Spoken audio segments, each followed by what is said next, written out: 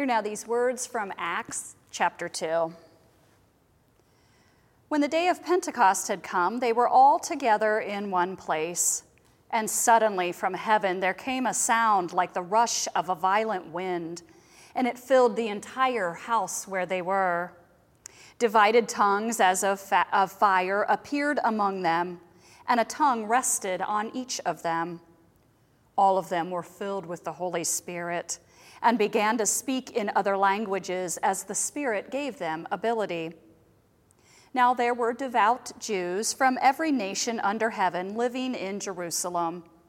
And at this sound the crowd gathered and was bewildered, because each one heard them speaking in the native language of each. Amazed and astonished, they asked, "Are not all these who are speaking Galileans? And how is it that we hear each of us in our own native language?" Parthians, Medes, Lamanites, and residents of Mesopotamia, Judea and Cappadocia, Pontus and Asia, Phrygia and Pamphylia and Egypt and all the parts of Libya belonging to Cyrene, and visitors from Rome, both Jew and proselytes, Cretans and Arabs in our own language. We hear them speaking about God's deeds of power. All were amazed and perplexed, saying to one another, "What does this mean?" But others sneered and said, "They are filled with new wine." Let's pray. God, for the gift of your Spirit, we give you thanks. May it blow through us today, opening our minds, our ears, and our hearts to hear the message that you have for us. Amen. I loved the intellectual stimulation of seminary. There was something so appealing about my mind being stretched. My professors, the books, the assignments, the conversations I had with other students enriched me in ways I could have never imagined. The growth I experienced while a seminary student was explosive. It seemed to happen so fast, and once it started, there was no turning back. I used to sit in class and wonder what God thought of us and our conversations. Did God chuckle at the ways that we thought we were so smart, us mere mortals attempting to answer the unanswerable questions? Did God's heart fill with affection for these students who were trying so hard to figure out what it all means? Did God think, "How cute, they think they can find adequate words to describe me"? Did God ever want us to just stop trying so hard and just live into the experience of the divine? Regardless of what God may or may not have been thinking, I loved it, but it wasn't always easy. Like so many students, my first year of seminary felt like my world had been turned completely upside down. I was 19 years out of undergrad, and the work that I had been doing did not require my brain to function in the way that seminary demanded. It took time for me to adjust and embrace this new world. By the time I graduated from seminary, I had more questions than I had answers, which seemed weird to me. Wasn't I supposed to be going to school to learn about God? What I realized was that seminary prepared me to think about God in holistic and comprehensive ways, not just through a singular myopic lens. What was birthed in me was a growing appreciation of the paradoxes of life. Our lives and our world are not either or. We live both and kinds of lives. What I discovered was that as much as we struggled to articulate God in our classes, we'll never fully be able to understand God. There's never going to be sufficient human words to explain the divine existence. And quite frankly, it's pretty audacious to think that any of us can. And yet we try over and over again in sermons, in singing, in our prayers and our liturgy. We try in our Bible studies and our small groups. We try in our conversations with our friends, in blog posts, in letters, in books. We search for words and illustrations that will explain God's presence in ways which speak to the heart and minds of others and to ourselves. We really try, don't we? And through our trying, we get to grow. Our wrestling and our struggling, our efforts lead to our own maturity, our own development, our own awareness.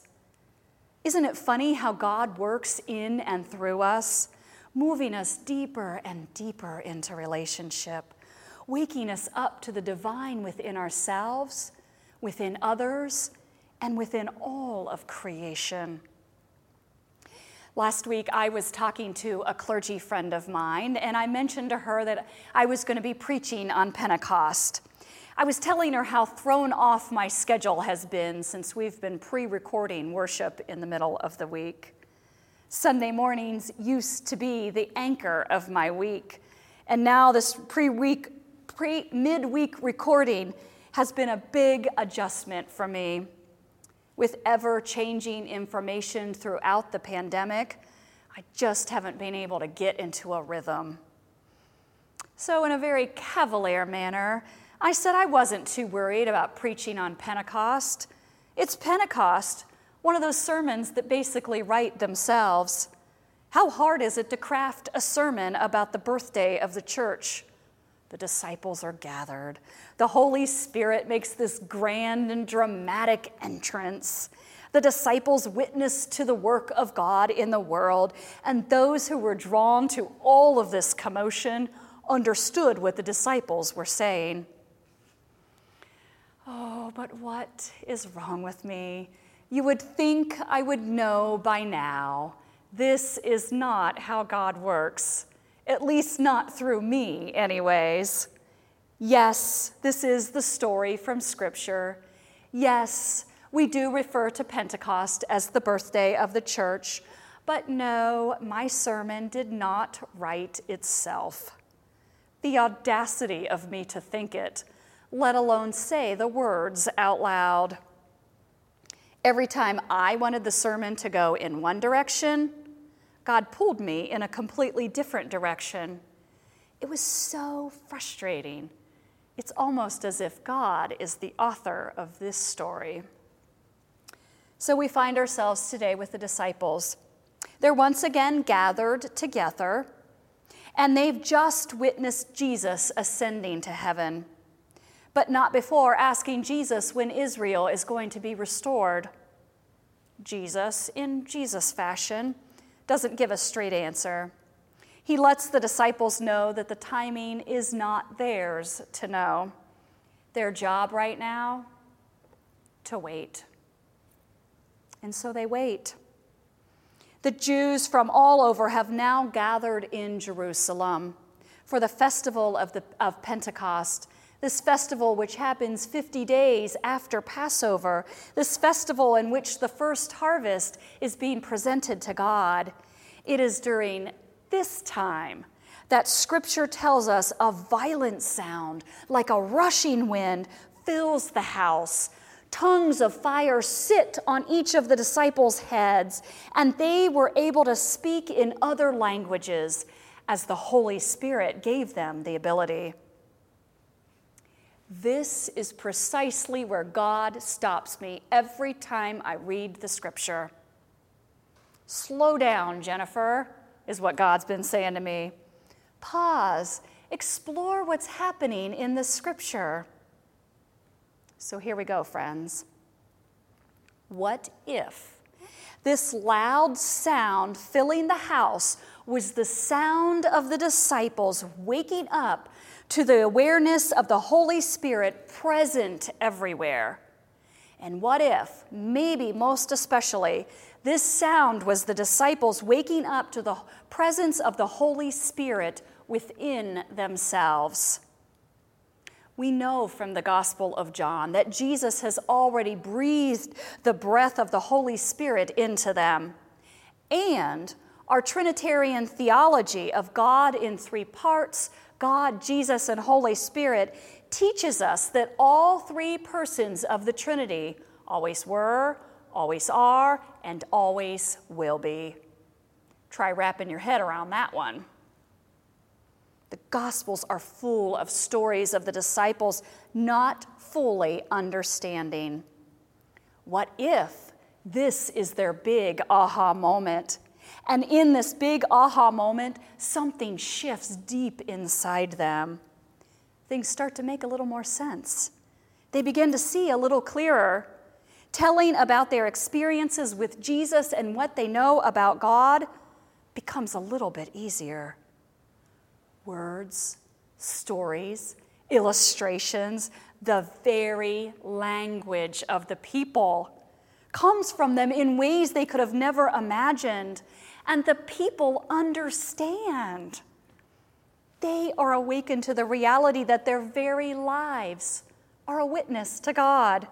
They are awakened to the idea that they are the first fruits being offered to God in this festival of Pentecost.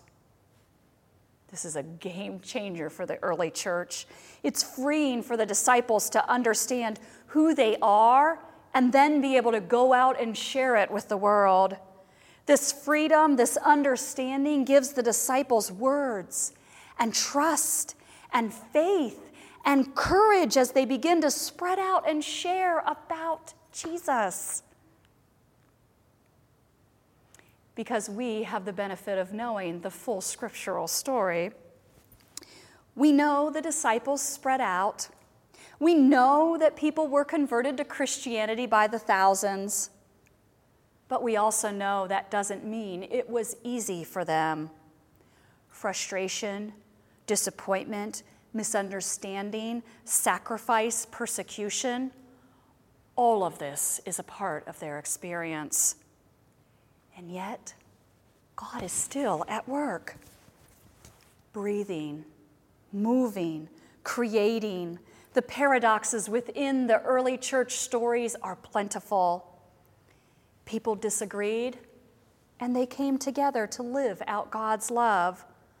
The people didn't understand, and they cared for one another. People were threatened, and they worshiped. God's very breath was in the disciples and in the early Christians. The wind of Pentecost stirred up something deep inside them, inviting these people to share their lives with the world. This same wind of Pentecost is still blowing and stirring up all of creation. It is alive and at work in our world today. One of the gifts of living in the parsonage is getting to experience the richness of life along the creek.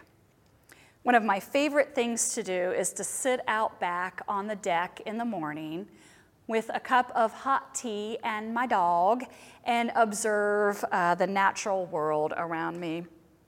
It's a delight to the senses. There's a cacophony of birds singing at any given time, squirrels entertained by dancing across the grass. The smell from the creek wafts up, a reminder of vitality living just below the surface. Insects buzz, flowers share sweet-smelling aroma, snakes slither, and tree leaves dance in the breeze that is felt on the skin.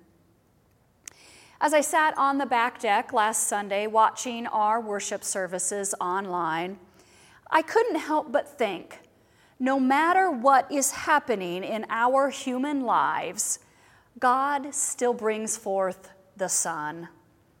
Each day is a new day to begin again. We stay at home, a restlessness growing in society, and the sun rises. We change our behaviors to help keep others safe, and a new day dawns. We lose our jobs, and the birds sing. Life is not a singular experience. We can be exhausted and frustrated by the circumstances of life right now, And we can be grateful for things like nature and relationships and the opportunity to slow down. We can feel conflicted and at peace. We can be stressed with the added burden of schooling our children at home, and we can appreciate the extra time with them. We can be irritated with a spouse and love them fiercely. We can worry about a loved one's safety and see love in unexpected places. We can want to return to worship in our church building and want to stay at home in order to keep others safe. Life is a mixed up, messy ball of experiences and emotions. And God calls us to learn and grow through all of the mess, the paradoxes, the pain, the joy, and yes, even the mundane. Each moment a gift. Author Christine Wolters Painter writes about the lifelong learning process as a contemplative. She says this: "There's an acknowledgement that we are always on a journey. The contemplative never arrives at completion." Whether or not you describe yourself as a contemplative, you are on a journey, one that began with God breathing life into your very lungs, and it continues with each breath that you inhale and exhale. We lose our loved ones, and the wind blows. Relationships deteriorate, and the stream flows. We are depressed, and the flowers bloom. Mary Oliver's poetry resonates deeply with me. The ways that she reflects upon life through God's creation sings to my heart. Her poem, The Summer Day, ends with this famous line: "Tell me, what is it you plan to do with your one wild and precious life?" God gives us this one wild and precious life. We have the choice and the opportunity each and every day to make the most of it. What are you going to do with your one wild and precious life? Are you going to lean into the awareness of the gift of your life? Are you going to witness to the love of God in this world? People are hungry, and you give food. People are lonely, and you write cards and make phone calls. People are hurting, and you offer healing through the gift of listening. The paradox of life is that death and resurrection is all around us and all in us. No joy, no sorrow, no experience in this life is without layers of relationship, grief, happiness, disappointment, delight, and sadness. And though it may sound strange, this is exactly what we get to share with the world. The witness of the goodness of God in this is that God has created you to love. And this love that you share with the world is multifaceted. It is complex and it is intricate. It is a love that is designed to change the world. I've shared with you all before that I had my heart transformed through an experience with God through a bluebird about 10 years ago. My family and the United Methodist Church are where I learned what God's love means and what God's love looks like. So this is why when I had that encounter with God through the bird, my heart began to open up in new ways. It is what eventually led to my ordination. At ordination, a pastor is given a red stole for Pentecost. It is generally a gift from their congregation. This is the stole that I received at my ordination. I love my stole. As with everything in life, it tells a rich and complex story. Contained in my stole is the love I have for the colleague who had an artist custom design it for me. Because my friend knew my story and my transformation, she knew that my Holy Spirit is a blue bird. Also contained in my stole is disappointment, frustration, failure, pain, and tears. And accompanying all of that is joy and growth and contentment, laughter, peace, and fulfillment. My stole carries the weight and sacrifices required of me and my family in living out my call to ministry. And my stole carries in it every single moment of pure joy that I have experienced because God called me to this wondrous, holy, and sacred work. You, my friends, you are a joy. Your life is a witness to God. You have God's divine breath in and through your very being. You are amazing, astonishing even. Your life is God raising the sun yet another day. May your heart be open to recognizing your goodness. And please, please go out and share this with the world, because God knows we need it. Amen.